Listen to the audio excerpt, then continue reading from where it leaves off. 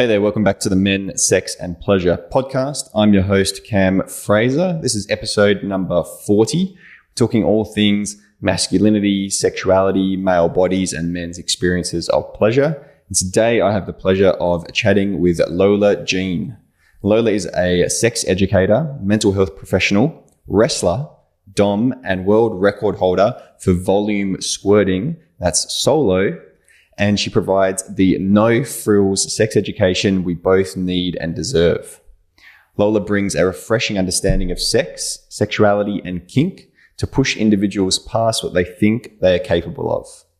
Lola offers a variety of classes and talks to help people have better sex with themselves and each other, like pegging, squirting, and libido awakening. A variety of paid and free options of classes and talks, plus a podcast with the reluctant sexpert, which is called Is Our Love. There are a variety of options to indulge in on her website, which is lolajean.com. You can also find Lola on Instagram, which is at lolajean.com. And in this episode, Lola and I talk about squirting and pegging and rimming and just in general broadening your definition of sex. And Lola asked all of the questions that you might have about squirting. Being the world record holder, she knows a thing or two. And we also spoke about the pressures and the expectations that we put on ourselves sexually, but also that we put on our partners as well. Are we pressuring our partner to orgasm? Are we pressuring our partner to do something that they might not be something that they might not find really enjoyable, for example? So this is a super interesting conversation. I had a lot of fun talking to Lola, and I hope you have a lot of fun listening to it. You just stand there and smile while these kids get the impression that sex is dirt and lust and love are the same thing, that it's okay to try perversion just for kicks. When a man becomes sexually excited, blood rushes into the chambers in the spongy erectile tissues in his penis. You can use your knowledge with responsibility and real love, or you can use it wantonly and with mere animal appetite. It's your affair. Okay, the first question, I guess it's not really a question, it's more of an invitation that I give to everyone that comes onto the show is I'd love to invite you to share a little bit of your story. It doesn't have to be too long, it's just a few minutes, but maybe how you got to be doing the work that you're doing now, and as it relates maybe to sexuality and pleasure. And the title of the show is also masculinity or men. So if you want to weave that in, you're more than welcome to as well. But I'd love to invite you to share. Yeah, I was actually talking about this yesterday too, because the origin story, it can be wrapped up in different ways. But from a young age, I was sexualized, but I wasn't romanticized and I wasn't pursued, which is an odd mixture of things. But essentially, I wanted to explore romantic and sexual relationships, and romantic ones, those weren't available to me. I wasn't able to be in a relationship to explore sex, so I just began exploring sex on my own. So at a young age, starting but going well into adulthood, that was my language. That was what I was more comfortable with. I could navigate sex, a relationship, romance, any of that, not so much. So I'm already coming to this from being more well-versed in sex than in love and relationships. And I think that's something that led me to explore and approach things in a different manner. But then when I went to, explore sex and relationships at a later age, I found that everything was really couples focused. There was nothing that was more for the single person's rights. There was a lot less that I could explore, and also a lot less that spoke to me, because there was a lot that was assumed without giving me the opportunity to, maybe I'm not submissive, maybe I don't want to be choked. And I was always going up against these edges. So, a lot of people, I think in their careers, they want to be the person they didn't have. And I'm trying to create a space that I didn't have. And I'm a brat, so I just constantly question everything. And that's what I approach things with. It's very no nonsense. So I didn't intend to disappoint my parents every day, but look at me now, Mom. Amazing. Well, thank you for sharing. And I resonate with you when you said, they try and be the person that they didn't have. And that's exactly my philosophy. I try and be the guy, that I needed about 10 years ago, who was talking about sexuality and masculinity in alternative ways. And and so that kind of is the motivating factor for the work that I put out into the world. So definitely, I'm on the same page with you on that. And I'm curious, and maybe you can speak from your own experience, but also possibly from the work that you're doing now. What is the difference between sexualizing someone versus maybe pursuing them romantically? What does that kind of look like?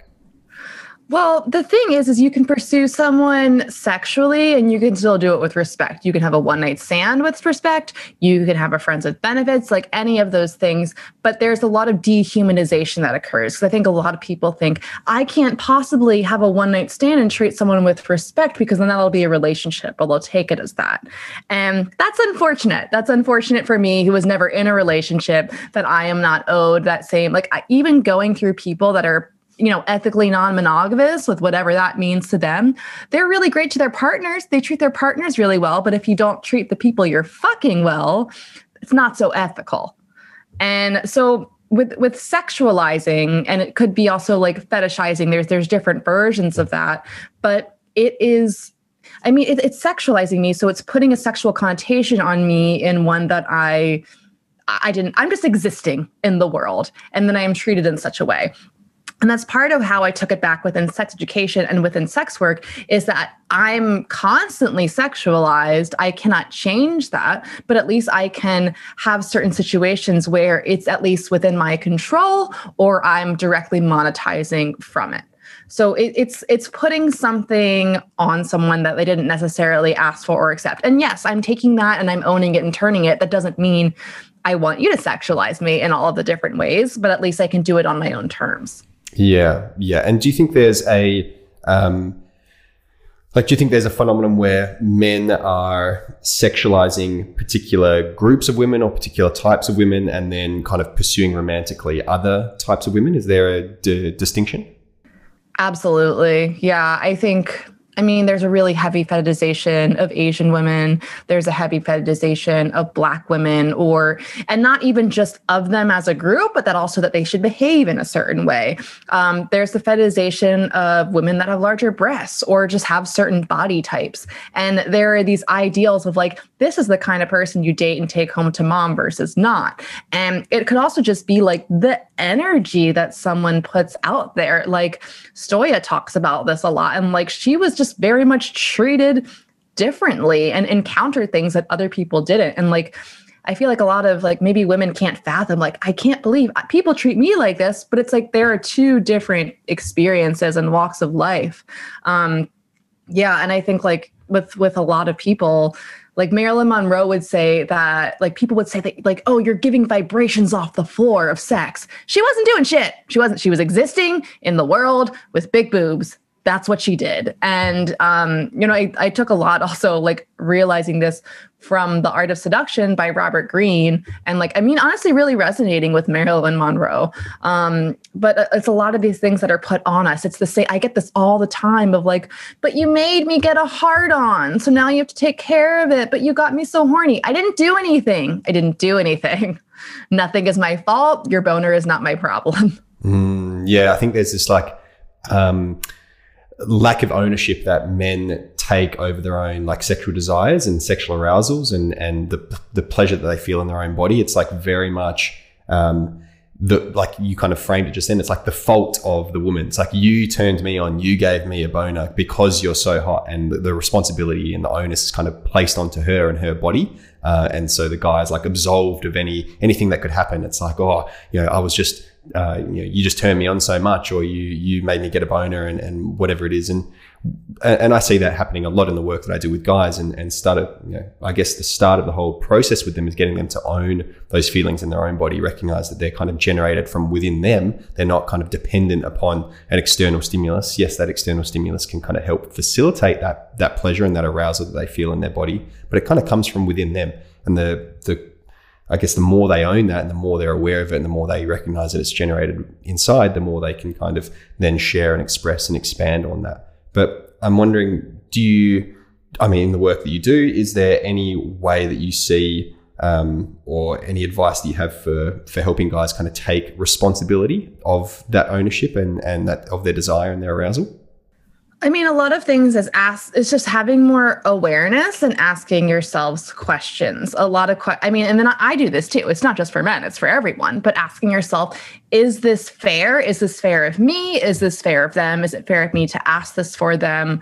What do I want out of this scenario? Like, be very clear with what your intentions are in doing so, of like, are you communicating what your desires are? And it's different from consent. That's a whole nother issue that we can get into, because I am not a fan of especially how men are treating consent as this checkbox. But it's just communicating your desires. It's not asking someone to fulfill anything, but it's knowing what you want in a certain moment and knowing that someone doesn't necessarily have to fill that. So like, what are we owed in different scenarios? What is another person owed? What are we owed? Because the answer is not much. We are owed respect and human decency. We're not owed shit after that. If someone touched your penis, they don't owe you an orgasm. If someone, showed you their genitals, they don't owe you shit. Like, these are things that have to be communicated. And it's hard because a lot of times, we try to say that our arousal brain takes it over, but I've had conversations with people, even when it comes to like news, of people feeling like that I owe them that. And I was like, do I have to give them to you? I didn't know that was a requirement of something I had to do. I thought I had a choice. And when you say it to someone like that, they're like, oh, right. But we just want these things so badly, because what that is coercion. Really. And we don't want to hear that. We don't want to think about those things. So when we're all whiny about like, oh, but this, and even if it works, those things are coercion. Yeah, totally. And I think there's this like idea, especially around like men and sexuality, which is that like all touch is sexual and that all touch should lead to sex. And then even more so that sex is just intercourse, it's just penetration, like nothing else counts. And there's like a couple of these kind of narratives wrapped up in the way that men approach sex and sexual expression that lend itself to coercion, right? And to manipulation. I mean, like, their ego's tied up in it, because am I having enough sex and the right sex and the kind of sex, and are these things happening? And I mean, I've been having these conversations with my partner a lot, because there's so much pressure around sex for everyone. And like, there shouldn't be pressure. We should just be having fun. Who cares if I come and you come? Like, yeah, let's keep track of it eventually. But like, if that's always our concern whenever we go to have sex, which whatever sex means to us, like, I'm not going to want to do it. That sounds like a lot of things I have to worry about potentially going wrong, when we could just like have fun. Yeah. And I often find like the reverse happens as well, when guys are like outsourcing and projecting their desires onto their partners, is if they don't get turned on for whatever reason, or if they don't get an erection, or if they don't ejaculate, or if they don't feel desire and arousal, that it's also her fault, right? Because she's not hot enough, or she's not doing that thing that he saw in porn, or whatever it is. And so the fault is also hers as well, because of this double-edged sword of like, okay, well, if you're outsourcing, have you noticed that? I have a problem where I intimidate the boners off men. I have people with penises have a very hard time maintaining an erection with me specifically, because of my knowledge, who I am, and just my general confidence. And I mean, I don't really care if you can get an erection or not.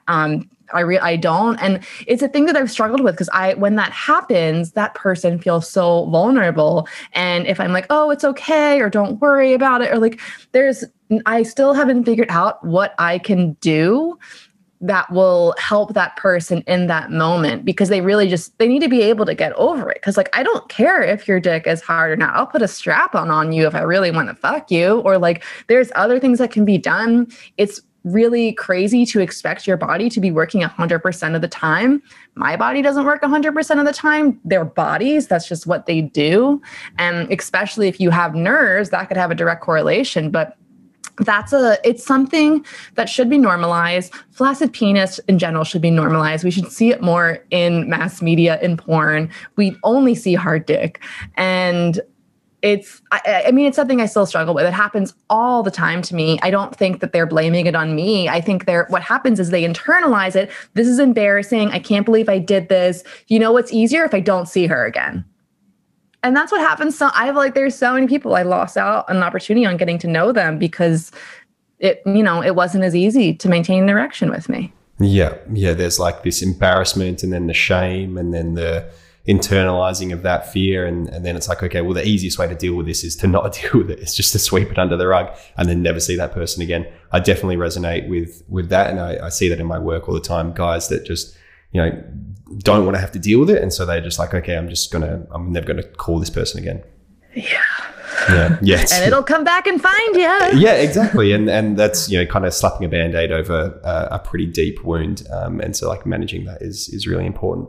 And tied into all this is like, and one of the reasons why I wanted to speak to you is this kind of pressure that guys put on their partner in these scenarios to kind of look a certain way or to experience, pleasure a certain way, or to vocalize and to orgasm. And I was wondering, are you able to maybe elaborate and expand on any pressure that maybe you felt or that you've seen other people feel from guys because they project kind of their desire and arousal onto the female body?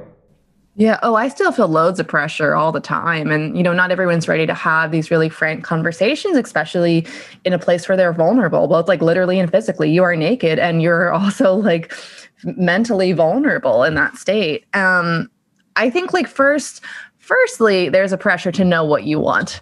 That's what all the Cosmo mags tell us, right? Tell them what you want. So many people don't know, or it might be different in a different scenario. So like one of the types of pressure that I tell people that will go on in like a lot of women's head will be, okay, I'm telling you, Cam, what I want, and then you do it. And I'm like, oh, well, I told him I want that, but I actually don't like that, but I told him I wanted it. So I'm just going to fake it because that's easier than being like, hey, I changed my mind. And that's the thing that happens a lot of the time. So there's a pressure to first just know what you want when you might be like, I don't have any idea. Can we explore it together? But then it's also something where it can become a lot about the ego of the other person. So if that person feels like they can't make me come, like, hey, I'm upset too. It's not just you. Like, I would love to do that. Like, I am not an easy to orgasm person, and I'm jealous of people who are, but sometimes it's just the way the wind blows as well too. And when I feel like if my partner feels like it is, a deterrent on them that they can't do that, then all of a sudden their pleasure becomes my pleasure's priority. So like I was experiencing this a lot with my partner currently, where like he solely derives his pleasure from my pleasure. And I have a problem with that because that means him having a good time is dependent on me having a good time. The only thing I can do to give him a good time is for me to experience physical pleasure, which can sound great, but it's just a lot. Like I have to go into any sexual situation being like, okay, do I think I'm in an orgasm? Because if I don't, maybe we shouldn't do this. Or like I have to be 120% certain that I'm going to end in something physically pleasurable instead of the goal being like, have a good time. So there's this pressure on knowing what you want. There's a pressure on orgasming, potentially. There could be a pressure on squirting. And then beyond that is you don't want to do anything that's going to turn this person off, because for whatever reason, men's opinion on our bodies and what our bodies do, because it's direct correlation of them, like that could be a thing that completely turns someone off. As someone who squirts a lot, I can't tell you how many people have been turned off by that in one way or the other, or don't want to see me again because of it. That has been a huge filtration of people that either fetishize me, people who shame me for it, or people who just don't want to deal with it. And you know what? People are entitled to not like want certain things, just like I can do the same. But that's just something that has to become in the filtration process before we get there, because I don't feel like dealing with it at that point.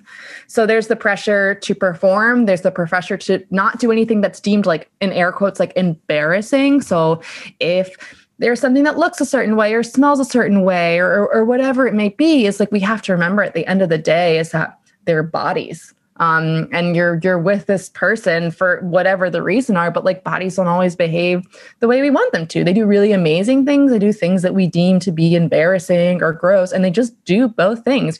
You're the same body that comes also takes poops. They just do both, and they're around the same area. Yeah. I think there's a piece of this puzzle that like guys are missing. Like when I speak to men, they oftentimes don't realize how much pressure they're putting on their partner. And I think it's because like the mentality that a lot of men have is like, or I want to make her come so badly. Like I just want to do this for her, like kind of taking responsibility for her pleasure. So like they're kind of going, like, oh, you know, I've got to do all the things. I've got to do the move. I've got to do the thing. Like I've got to, you know, penetrate her with my cock. Like it's her pleasure is dependent upon like what he's doing. And so he's got to do like all the things. And that's where his own performance anxiety can come from. But kind of from that space is like on the other end from those women is, and I've spoken to a lot of women about this and you've just beautifully shared then, is like, fuck, now I feel like I have to come. And if I don't, then, you know, your ego is going to get, you know, take a blow and then, you know, sex is going to be a failure if there's no orgasm, and all those things are kind of tied up. And that's where I feel like, you know, faking orgasms comes from as well, comes from that kind of dynamic where the pressure's put on the woman to experience pleasure. And if she doesn't, then something's gone wrong. And so like to save his ego and to, you know, there's a whole big thing of women tolerating specific, you know, things during sex as well, because they're kind of, you know, even though Cosmo magazines and all that are saying, you know, speak up, there's still a lot of resistance for people to speak up in those sexual scenarios. And so there's this phenomenon of a lot of women just kind of putting up with the touch that they're getting and the sex that they're having. And so we get this dynamic where no one's really talking, and there's pressure on both sides, pressure on each other, pressure on ourselves, and then the sex, you know, tends to be pretty shit. And like we're just expecting to show up to sex and be like, okay, let's figure it out. Like my friend Remy Casimir has a podcast called How Come. Like her joke is that, like, you know, someone gives you a Rubik's Cube and you have to fix it, and also you're naked. Like that's an impossible. You have to be able to have conversations and talk and discover instead of putting so much pressure on that one act. You can't expect everything to be fixed in that moment. And like beyond that, even if it's just different acts, I think a lot of people feel like, well, because like I really like love you and you love me, therefore you should want to do this thing that I want to do. Like no matter how much someone loves you, desires you, cares about you, like they don't have to do the thing that you want to do. And that's like, it's a lot of conversation still of like, how do I convince my girlfriend to do anal? How do I convince my partner to do this? And like, there, you know, you can talk to them, you can provide education, but we can't make someone do anything at the end of the day. And if we think like if anal is an integral part to your relationship, then maybe you shouldn't be dating that person. Like you need to figure, like, if I need someone who doesn't fetishize or shame me of my squirting, I need to figure that out before I start dating someone. That's on me. If I know that that is something I absolutely need, if you need to have anal with your partner, then you need to start figuring that out earlier. Yeah. And I think there's, and this is maybe where I want to follow my own curiosity, is like, how do you have those conversations? What is a way that you kind of broach that topic and say, hey, this is kind of what I need, and this is one of my sexual needs, and you're able to fulfill that? Like because otherwise you tread into waters of coercion, right? Of like, if you loved me, you would do this, right? And it becomes that manipulation. So how do you open up that conversation to start having those discussions? I think it's something that also doesn't have to get fixed or decided in that moment. So I could tell my partner that like I'm something I really like is anal, and that's the thing that I'm interested in, and I could just mention that and see what they say. I don't be like, will you do that with me? Or like on the topic of squirting, because that's not something to do. That's just how someone's opinion is. I'll either see what their current stance is, or if it's something that feels like it can be melded or not. And that also depends on my patience and my ability to do emotional labor and educate. So of saying like, you know, this is something that I do, I see what their reaction is. If they're like, oh my God, that's so hot, blah, blah, and all this thing, I'm like, okay, maybe we'll see how it goes when we're in bed. Maybe if it goes that far, but probably not on the list. Or if they start asking me like, is it pee? Then I'm like, why do you care? So it kind of depends on if it's just like an act that you want someone to engage in you with, if it's like BDSM, or if it's like, hey, let's see if this person fetishizes my race. That's going to be less of like, so what do you think about Asian women? Like type of it, like a lot of it's going to be more of a slow burn, but it's really just, if you give people enough space and room, they will tell you everything that you need to know. Just say, like, ask a question and stay silent and let someone answer. It's really just about being observant and patient with that. And sometimes you won't know until it's like later on, but especially if you're a person who is frustrated and you keep on like, going on 5 dates with people and be like, oh, they're not into BDSM, then, maybe like work that in sooner. They don't have to say, like, maybe it's something they're open to. Like, my partner knows I really like pegging men, knows that I like that. He's not into it. I'm like, that's totally fine. It's not integral to my relationship. If you change your mind, I'm here, but like, that's fine. I'm not going to try, but like, he knows that I'm into that, and that's okay. And I think we can have, it's those moments where I'm not coercing him. He doesn't have to do that. He knows I like it, but he feels safe that I'm not going to do something without talking to him, asking him, or him approaching me about it. He knows I'm there. If he's ready, he can come to me. He knows that. But I think it's really important of letting people make their own educated decisions.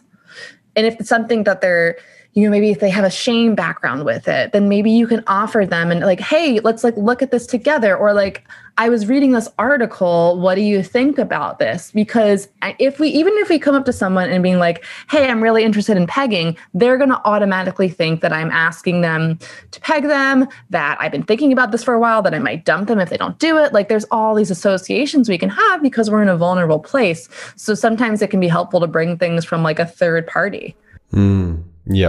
Yeah, I totally recommend like watching or listening to like a podcast. If there's something that you're interested in, like go and listen to a podcast about that topic together. Like, hey, I just heard this thing. What do you think of this idea? What do you think of this topic or this concept that was introduced in this episode or this book or whatever it is? Because then the kind of onus is on that third party. The onus is on that like extracurricular kind of thing that you've listened to. So that's a recommendation that I have. It's a good way to like bring it up, and you could insert your own opinion, or even like, hey, I squirt. It's a thing that I do. Here's how I would like you to react to it or to treat it.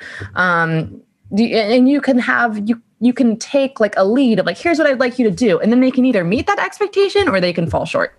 Yeah, totally. I think there's an avenue that I want to go down here with you, which is, you mentioned squirting a couple of times, and something that I see this not only in like the kind of mainstream tabloids, but also in like the sexuality spaces as well, and the sex ed spaces, is like the like how to make her squirt like workshops. And I don't know, that's like never really sat well with me, because like firstly, like you don't make your partner orgasm. Like it's not like you don't give them an orgasm. You can have a really big role, but they're doing it. Yeah, exactly. So like that always, like the wording always like threw me off a little bit. But I was wondering if I could get your opinion on like what those workshops are, and do you think they're beneficial? Like, what do you think?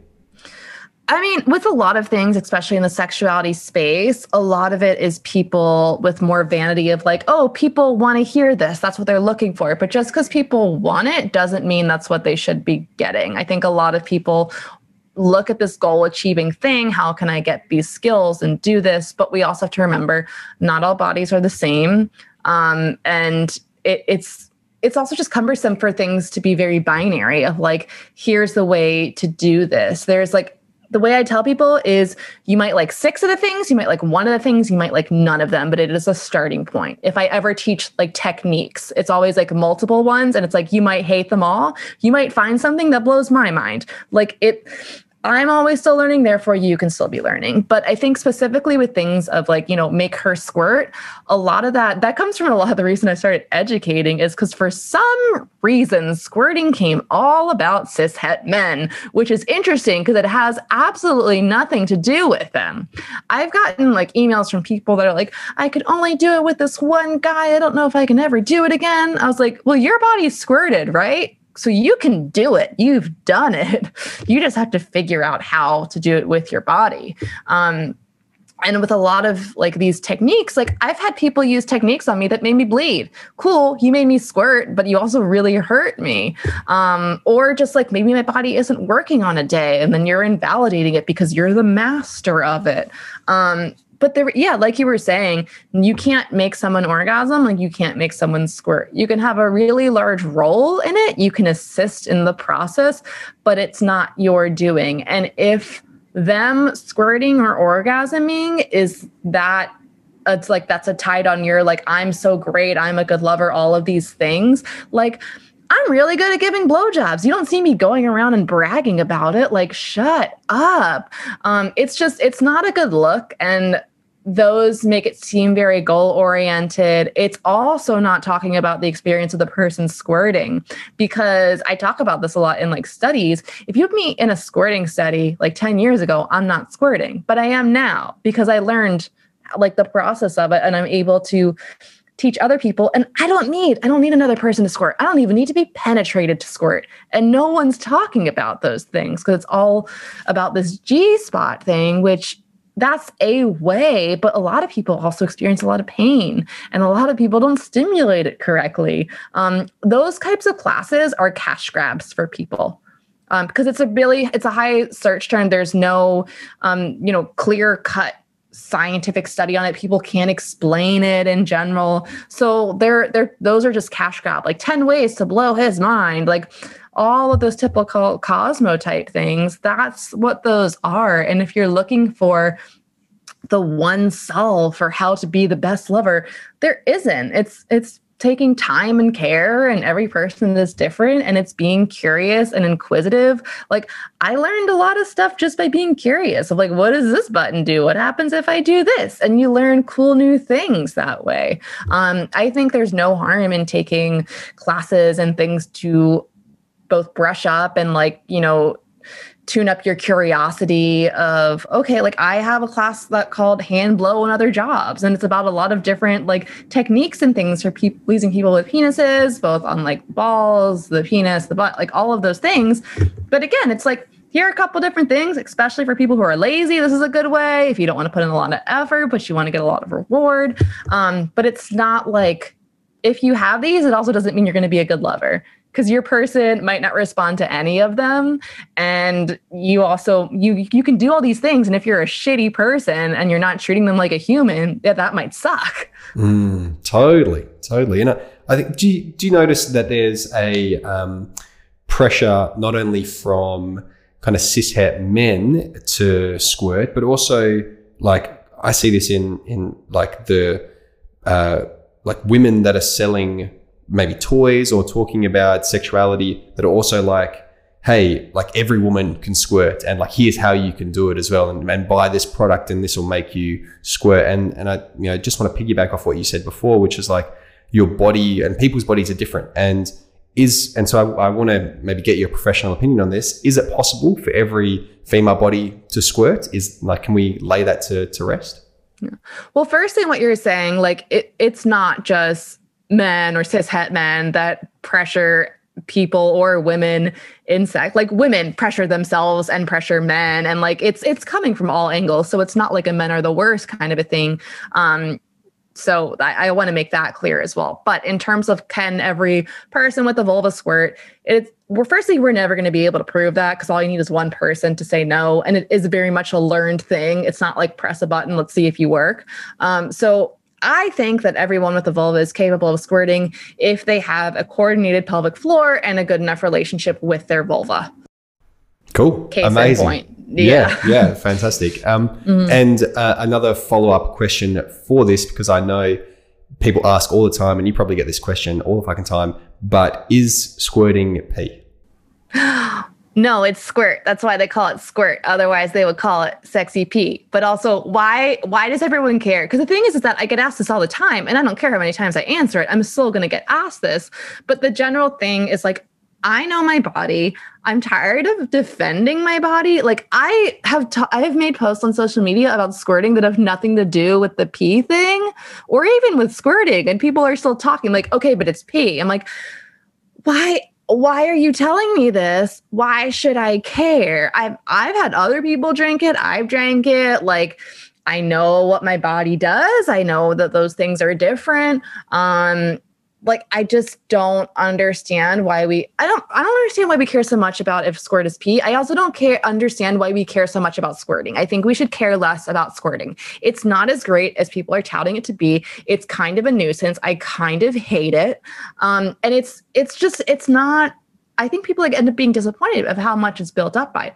So many people with vulvas really, really want to do this. And so many of them are like, oh wait, that was it? like that. Yeah, it's really overrated in my opinion. I think we should care less about squirting. And this is the conversation that I want to have, because I don't think people are talking about all this extra stuff, right? Because all those workshops is like, it's great. Here's how you do it. This is why you should want to do it. And here's the pressure that you need, right? But I think I saw you write this, and this kind of was news to me. And I don't know why it was just one of my assumptions, I suppose. But squirting and orgasm can happen or don't happen together. They don't have to happen at the same time. Is that correct? Yes. So, and, pardon me, because this is an American reference, but I liken them to field goals and touchdowns. So field goals, they're easier to get. They're less points, but you can win the game with field goals, but sometimes you want a touchdown, and sometimes you get a touchdown, you get to kick the extra point. So it's just different types of pleasure, but squirting is a lot easier to achieve than an orgasm when you get there. Usually if I'm orgasming, usually I'm squirting. And when I'm squirting, most of the time I'm not orgasming. It's easier. I can control if I want to squirt. It's harder for me to control not squirting. And I think a lot of people who squirt a lot, I get a lot of messages of like, how do I stop? Yeah. And I have a couple suggestions, but there's no answer. Sure. Well, what are some of those suggestions, if you don't mind sharing? Like trying to find some sort of sensation that overwhelms the body, or where there's more things to focus on. So maybe you have like anal stimulation, or maybe like vibration is really intense for me. And sometimes when I have a lot of vibration, my body's like, there's too much stuff to focus on than squirting. So it could be like a process of like retraining, or finding some sort of stimulation that maybe distracts or overwhelms the body. Yeah. Wow. Okay, cool. And do you think there's this like pedestalization of squirting from porn as well? Do you think that's had an impact? I think it's a bit of porn, because porn is also like, it's a high search term thing. It's very demanded. They can pay people extra if they do that, or if they fake it. But I think it just became another thing of just like, well, I'm so good at sex that I made this person squirt. It's also a physical manifestation of pleasure. I mean, you could fake squirting, but it's a bit harder to fake than an orgasm. Orgasm's pretty easy to fake. So that's something I think that where an orgasm of someone with a vulva seemed very like mystified to us. But this is something we can see and we can measure. Yeah. I also think there's like a bit of this mentality of like bigger is better is like the mentality that I'm kind of thinking of here. And like this kind of assumption that like a squirting orgasm or like squirting is like more intense than another type of orgasm, or like, and I see this happening with like people with penises as well with regards to ejaculation. Like guys want to like have bigger ejaculations, like in terms of like quantity, and like it's all about like how much more can there be. And I think that plays into this idea of squirting as well. And I'm fine with making challenges with yourself, or like this would be interesting to try, but it's when you start putting that pressure on other people and projecting that is where there can be issue. Yeah, totally. Do you I think you mentioned this before, and I'm wondering how you navigate this space, but the people that are maybe fetishizing squirting in particular, is that something that you come up against quite a lot? Yeah. And I think a lot of people even think they're like doing me a favor by telling me how much they love my squirting and they would love to be with someone who squirts. And I'm like, I don't care. I've been with people who fetishize squirting. And honestly, like, I don't want to feel pressured to have my body on like, because I do squirting performances at like different venues too. And like, there's a different preparation I do for a performance, and I don't have to do that every day. And like, it's also at the same time, whether I'm being fetishized for squirting or not, if I don't squirt, my partners will think that like, well, what's wrong? What am I not doing? And I'm like, my body just doesn't, I don't know, like, the wind's blowing a little bit, like the weirdest reasons of what it could be. It's like, body just doesn't want to do it today. But for fetishizing, it's when the focus is more on the squirting than it is on myself, or when people are like, oh, that's so hot, and focusing on it. Like when I was focused a lot on my squirting in the beginning. When I started doing it, I lost sight of my orgasm. The squirting was fun. I knew I could do it. It was pretty easy. Orgasming wasn't as easy. And after a while, like, because that was the focus, it was like, well, I do this, the fun party trick. People like that. But then it's very much a novelty thing. Like, I'd rather squirting is a thing my body does. So we need to accept it as a thing my body does and not like herald it as amazing. It's following my lead. Like, I'm very lucky that the first time that I squirted and was made aware of it, the person I was with said, "Oh, you squirted. Is that something you do?" And he was waiting and gauging my reaction on it. So he wasn't projecting, "That's so hot," or "That's gross." He was just like, "Oh, you did this. How do you feel about it?" And like, I'm so thankful that happened, because then I wasn't like ashamed of it. Then I'm like, oh, okay, it's a thing that I can do. And I was like, oh, I don't know. I guess I do. But yeah, I mean, like, I don't know what else to say about like fetishizing, but it's like, allow someone else to determine their relationship with it.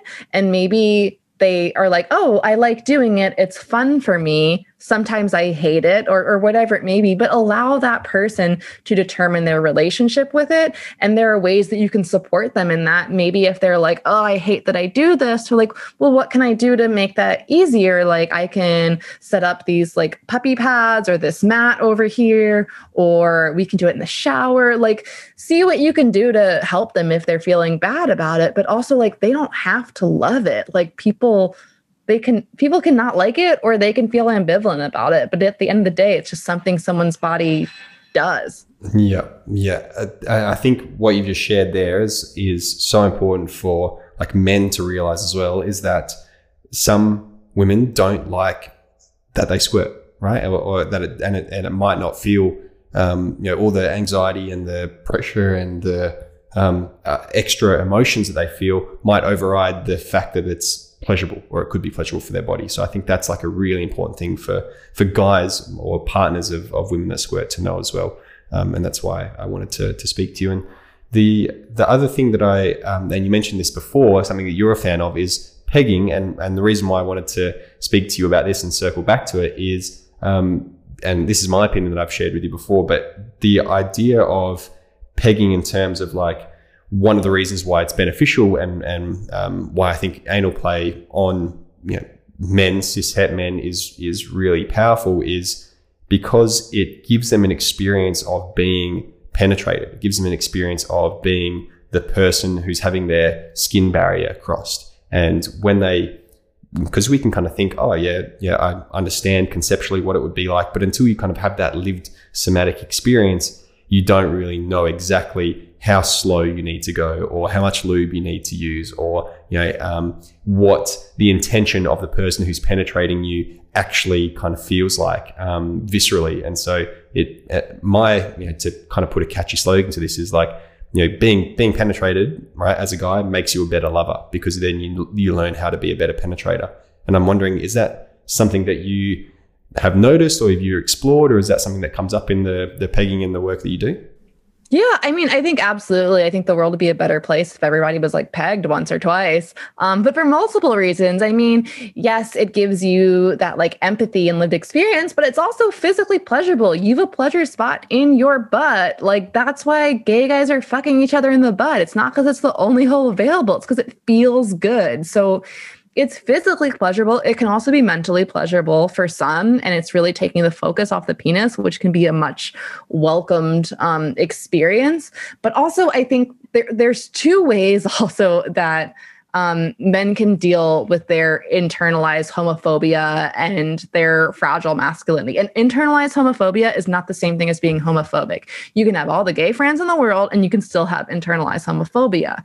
So it's understanding like these fears of like having your butt penetrated. So one way is of dealing with like, what is the reason if you don't want to have something in your butt? Are you afraid there's going to be poop or pain? Because there's ways that we can deal with that and mitigate that.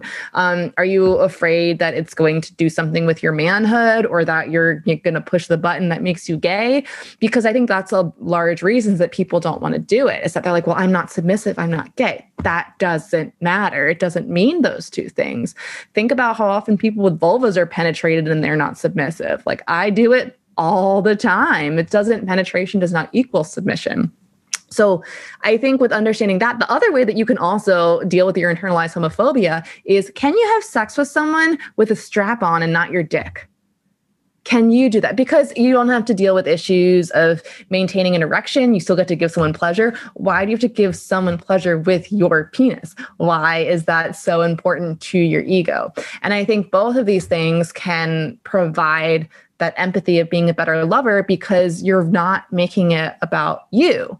Of course, in a pegging scenario, like it is physically and potentially mentally pleasurable. Like you could be making it about you. It could be a total scenario about that. And there's plenty to go into with pegging of like, sometimes the penis is involved and sometimes it's not, and bodies are just really different, especially when you start engaging with prostate stimulation. It's also just healthy to engage in prostate stimulation regardless. It's also, that is your G spot. And if you want to experience the next height of pleasure, if you are in that, like, let's see all the things my body can do, then you probably should be interested in that. Of course, there are things like, let's say that you were like sodomized or have trauma in that area. That's a really great reason why maybe you shouldn't engage in that. I'm not saying that everyone has to do it, but a lot of the reasons that people are hesitant about it are, well, it's going to hurt, or there might be some poop, or like, what if people think that I'm weak? Like, and those are things that you can't avoid and you're going to need to deal with. And honestly, I think it does make people a better lover, or if anything, it makes me respect someone more, because there's so much like misogynist, patriarchal bullshit out there, and it's hard to suss out. No, people don't just tell you like, hey, I'm a good guy, and then that's true. The people who say I'm a good guy usually are hiding something. So it's just seeing how people react to things. So like I said, my partner was just like, he has valid reason, but I'm always like, I'm here if you change your mind. But his reaction to it wasn't like, ooh, that's gross, or any of the, whatever it may be. So it's not like you have to do these things, but I think it's one of my favorite things, honestly, with men is to see how, or with anyone, is see how they respond to a no, how they handle a no. And it's just really telling. Like I said, I'm a brat, so I like to, push up against edges anyway, but I do that quite a lot. And it's interesting how people react to it. Some people will be like, they'll try to convince or say something, and other people will be like, okay, that's cool. And it's like, oh, okay. So I'm going to be able to say no to you in the future, and it's not going to be like the hugest deal. That's a lot of the things that tells me. Yeah, totally. Yeah. So it's just a way of gauging his response to that in the future, right? Yeah, and whether it's pegging or not or something, like it's seeing, that's what the consent piece is. Consent isn't about someone saying yes or no to something. Consent is about creating a space where someone feels like they can advocate for themselves and they're safe to do so. So me saying no to anything and seeing their reaction, like that's what that is. I know it's like that's a tangent off of pegging, but like it's a lot of it is that's like the type of men that I want to be surrounding myself with are men that don't have internalized homophobia and are men that are not going to put a submissive like cap on me just because I present as femme. Yeah. I think you mentioned something before, and this is something that I like to talk to couples and just men in general about, is this idea that being the person who's penetrating doesn't necessarily mean that you're the person who's like in charge, or you're the person who's the top or is being dominant, and vice versa. Just because you're the person that's being penetrated doesn't mean that you're submissive or the bottom or the person who's not dominant. And playing around with that, I kind of maybe refer to it as like the energetics of penetration, or the energetics of being penetrated, I think is really powerful, because there's this like conflation so often that, the person with the penis is the dominant person, and the person who has the vulva or who's being penetrated is the submissive person. And that can be really problematic when it's not kind of teased out. Yeah. And even with that too, because I mean, myself, like so many other people that now identify as doms, like just because we are socialized as women, we think that we're submissive. And then lo and behold, we're like, oh, I'm not. And it's It's because we're not questioning, why am I into something? Because a lot of the times when we first start exploring something, novelty is what attracts us to it. So the example I like to give is, I thought I really liked being spanked, but it turns out that I hate pain. I just like attention. And then I can get attention in plenty of other ways than getting hit. And a lot of people, a lot of people who enjoy impact player spanking, like, question that, what is it that you like about it? Do you like the physical pain part of it? Do you like the fact that you're the center of attention? Do you like the fact that someone's telling you what to do? Like, what are the pieces of it that you enjoy, instead of just like, I like this thing? Because we can all like the same act, but if we like it for different reasons, those are entirely different experiences. So if you don't know why it is that you like something, like, question that, go through the experience again, being like, what are the aspects of this that I like? Because those are the things we should be communicating more than like, what are the activities that you're into?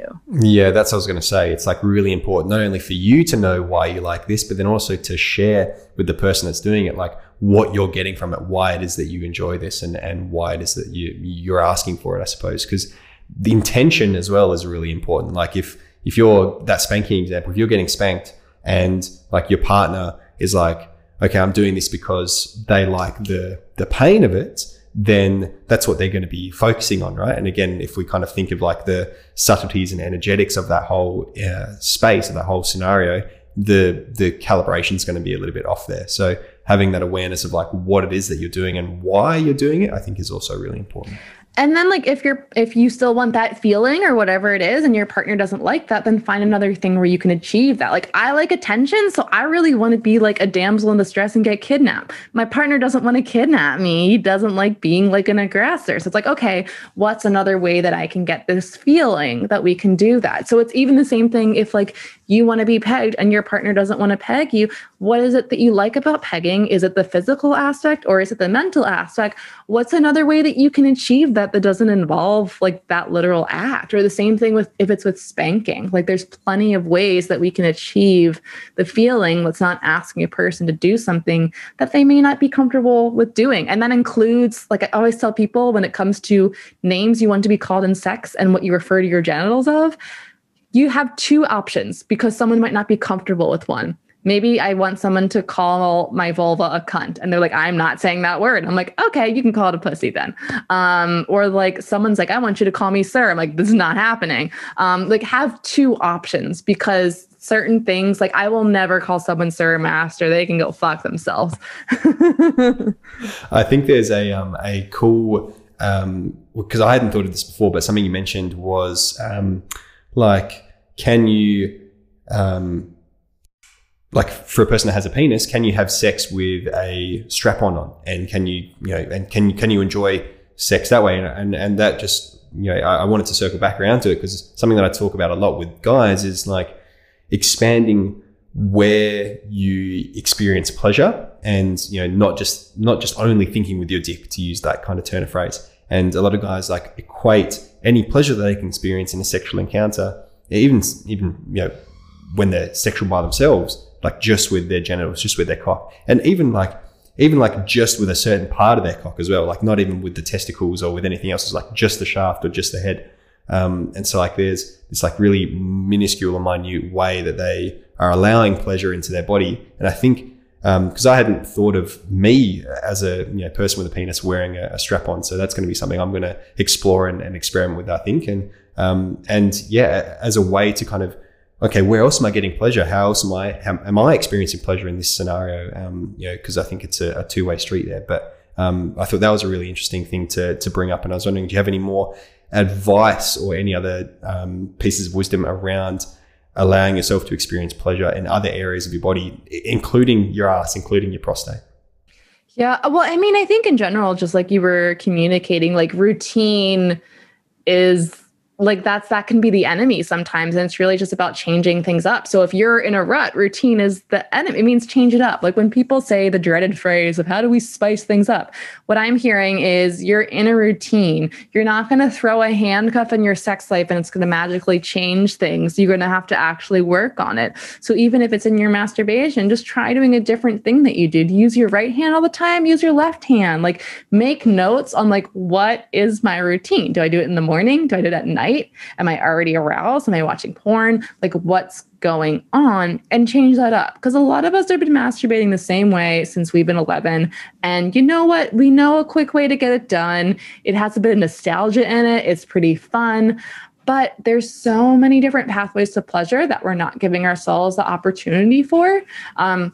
That can change. Like, our pleasure is going to just change. I mean, especially for people with vulvas, like, even through a menstruation cycle, how much that changes as well. But our bodies are just going to change throughout our lives. So there's no reason that we shouldn't just keep experimenting as long as something doesn't hurt. If something feels interesting, then that's something to be able to explore. I think people with penises should be using more toys, very relying on their hand. And I think people with vulvas should try using their hand more. They're too reliant on toys, especially because they have an internal sex organ. They can put their hand inside of themselves and have a physical response that they can feel onto their hand.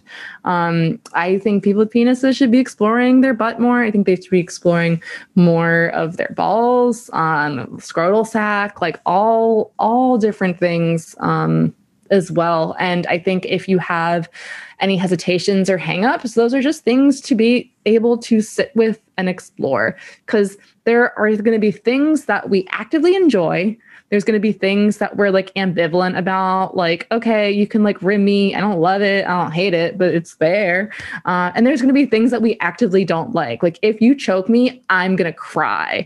Maybe not that visceral of a reaction, but it's the ambivalent things we can play with. It's the like actively not enjoying this. That's stuff that we shouldn't mess with, whether it's someone else or ourselves. But the ambivalent pieces, like, there could be something interesting there. Who knows? Maybe you never like it, and it's just kind of there. But those are pieces that we can play with. I think it's really a lot of this piece of, well, I want to do this. How do I get someone else to do it? That there's another person who's not involved in that. Maybe they have a really good reason for why they don't want to do something. And in that case, then you have to start asking of like, well, do I seek someone else to do this? Is there a way where I can get this where they don't have to do it? Like, I think a lot of things I know I'm going off a tangent here, but a lot of things with ego, especially, of like, if I'm using a toy during partnered sex and my partner feels like, well, I feel like I'm not really involved in it, and it's just kind of you and your toy. I'm like, well, can you stroke my hair? Or maybe you can like hold my legs while I'm trying to close them like a clamshell. Like, there are other ways we can be involved that don't involve our genitals or our hands on someone else's genitals directly. It's just figuring out where that ego is. Yeah. Yeah, and you mentioned something there which had a light bulb moment for me that I wanted to circle back to was, if I kind of offer this example, which I see in like mainstream media all the time, TV shows and Hollywood movies, is like, particularly like anal sex, right? I'll use that as an example. Like, the way that it's framed in a lot of these mainstream media shows is like, the woman doesn't necessarily like it, but she'll like make a concession on like his birthday or on Christmas. Like, oh, we'll do that thing that you want to do that I don't necessarily want to do. But because it's your birthday, I'll give it to you. And like, that makes me cringe hard, firstly. But I'm wondering, cause you mentioned like ambivalence. If it's like something that you don't necessarily hate, but you can kind of take it or leave it, but your partner really enjoys that. Like, I think you used the term rimming, or that was the example that you used. So like, if I really, really enjoyed rimming, and it's like my top 3 things that I really enjoyed doing, but my partner, it's kind of like they could kind of take it or leave it. Is there a dynamic there where the partner that doesn't really mind it is just kind of like, look, I'm going to allow for you to do this because I know you really get a lot of enjoyment from it. But where is that line, I suppose? Yeah. And it's like, it's kind of a twofold on it. And like, I mean, for me, rimming's a great example because I am really ambivalent about it. I don't like it. I don't hate it. But like, I've had times where partners, like, they really enjoy it. And it's just like, they're like on Christmas morning. So I'm like, I'm not getting any physical pleasure from it, but like, I love that I'm having a good time because you're having a good time. But for some people, they're like, okay, but if you're not physically into it, then it doesn't do anything for me, which like, I can understand in that scenario. Then it's like, well, I can have a vibrator on my clit while you do that. I'm not getting anything from the rimming, but at least I'm having a good time elsewhere. So there's a bit you can play around with it there, because it's something where, I mean, specifically with rimming, I'll tell people, like, I am open to having my mind changed. Don't think I like it, but I don't hate it. So if you try something I happen to like, sure, let's go for it. Or like most of the time I don't, but like every so often, maybe, if the stars are aligned and the wind's blowing the right way. So it's a bit twofold. You can go things in that effort, but of the person who is enjoying it, with the partner who's ambivalent about it, like that's also, you know, on their front. If they're like, well, is my partner just putting up with something? Because that's not super fun for some people. But then, like, what's a way that they can enjoy themselves while I'm enjoying what I'm doing too? Yeah. Thank you for speaking more into that. I'm just mindful of time, and I'm wondering, is there any last minute pieces of wisdom or little nuggets that you would like to share with the predominantly male listeners as well? Something that you'd like men to know? Yeah, well, this has just been a conversation that's been coming up like recently, but I think there's a lot of like keeping up with the Joneses in terms of sex a lot of the time, whether it's, you know, using yourself as a marker or other people. But even like a conversation I was having recently with someone I was having sex with was like, I feel like we don't have sex enough. And I was like, okay, well, what's enough? How many times is enough? What's the number that you want to hit? And they're like, I don't know. It's like, well, then I don't like, you know, what does enough or not enough mean? And it's like, well, it's just not as much as we used to. And it's like, okay, well, instead of the solution there being, okay, then let's have sex 2 more times a week. It's like, well, why aren't we having more sex than we did before? It's because sex with this person is really stressful for me, and it's probably really stressful for them. And when that is the scenario and it's stressful and it's not just having fun, when there's all these goals and things like that attached to it, like, yeah, I'm probably going to choose not to do it unless I feel like 100% on it. But if it's maybe it's an issue of timing, maybe it's that, well, like, I don't like morning sex and you don't like night sex. So like, how can we work something else out? You know, a lot of things, we take things at face value, and maybe we even make it someone else's problem. So my partner says like, we're not having enough sex. I'm like, okay, so now I have to try to have sex more to make this a good relationship, or all these things. It's really easy to try to pick apart all the things that we feel are wrong or not measuring up, but a lot of those things can be related. So it might even be like, we got a bunch of other shit to work on before we start working on our sex life too. So let's maybe like get those things settled first. But I'm just like wary of, I think a lot of people feel like we're not kinky enough. We're not doing all these things. Like, are you dissatisfied with your sex life? Are you dissatisfied with the amount of times you're having sex? Like I'd like to have sex more, but I'm not dissatisfied with the amount of sex that we're having. Though it's really relation to how you are feeling and how your partner is feeling, and what the reasonings are behind that, beyond just, well, it's not as much as we used to, or I hear other people are doing this thing and I feel like we should be doing it too. Because the minute you start doing that, you're losing sight of the person in front of you when you're focused on everything else. When you're focused on making someone squirt and getting this end goal to happen, maybe you're not realizing they're bleeding, or they're not having a good time, or they're mentally checked out, and all of these things. So really focusing on each other, and and what your individual like wants and needs and comforts are. Because there's the thing of like, we're not having enough sex. It's like, well, what do you want to do? How much sex do you want to have? What kind of sex do you want to have, and why? What does that do for you? Are you not satisfied? What are you not satisfied about? If you're not prepared to be answering all those questions, and then I mean, sit down and answer them, or like think of those yourself. Yeah. There's this has just made me like reflect on the keeping up with the Joneses mentality in other areas of life as well, but then also like the social media influencer kind of culture, which is not only in those areas of life, but it's also in the sexuality space as well. And so I'm like, you know, oh my God, am I one of those people that's like pressuring other men to keep up and to do these things? And so I think there's an interesting conversation to there about sex educators online, and like being supportive and not making people feel like they need to have more sex, or they need to do something sexual, or they need to be more kinky, or whatever it might be. I think there's an interesting, you know, sexuality influencer conversation to be had, and for some reflections to be done.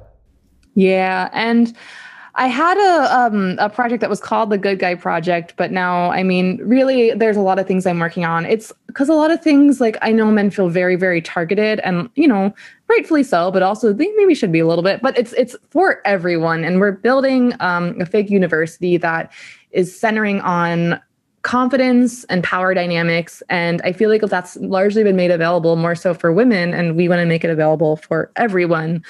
So there's that piece. And there's also something called Beyond the Bare Minimum, which is sexual harassment education and consent training. And it's like, honestly, no one is too good. Everyone needs to be learning that. And there's a large focus, I think, on people wanting to have a good guy card or being able to check a box really quickly. And consent's just not simple. Sometimes it can be, but it's usually not. And it's a struggle. It's a struggle, I think, to get people to invest in that, especially men, because they feel like investing in it, just like maybe investing in your sex life, means you're a failure or you're not good at that. When in fact, like, even people that are really fit get personal trainers, you know, like it can be helpful, like, just to even brush up on it. Sex educators take other people's courses all the time too. Yeah. Like I usually use the sporting analogy here when I hear guys kind of have that mentality. It's like, you know, Michael Jordan still goes to training. Michael Jordan still, you know, had a coach. You know, the idea that you went to the gym once and now you've ticked it off and now you're fit is like, just completely, you know, guys are like, oh yeah, that makes so much sense. It's like, it's the exact same thing for sex, man. You know, that's what you do. So, or this like optimizing masculinity where it's like, well, if you do this in this way, you're going to be able to get more babes and get more money at work and all these. Like, why can't you just do it to be a good person?